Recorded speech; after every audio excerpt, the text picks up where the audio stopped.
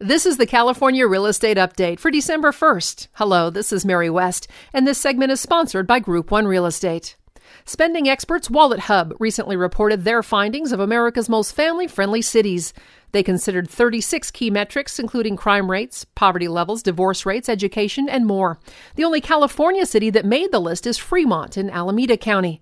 The median price of a new single-family home in Fremont last quarter was just over $1.5 million, which made it the most expensive family-friendly city in the country. Earlier this week, the Realtor Association reported that sellers are highlighting kitchens in their marketing efforts. Homes that use the phrases killer kitchen or luxury kitchen in their descriptions sell 8% faster than other homes. Thank you for listening, and for a transcript, please visit group1realestate.com.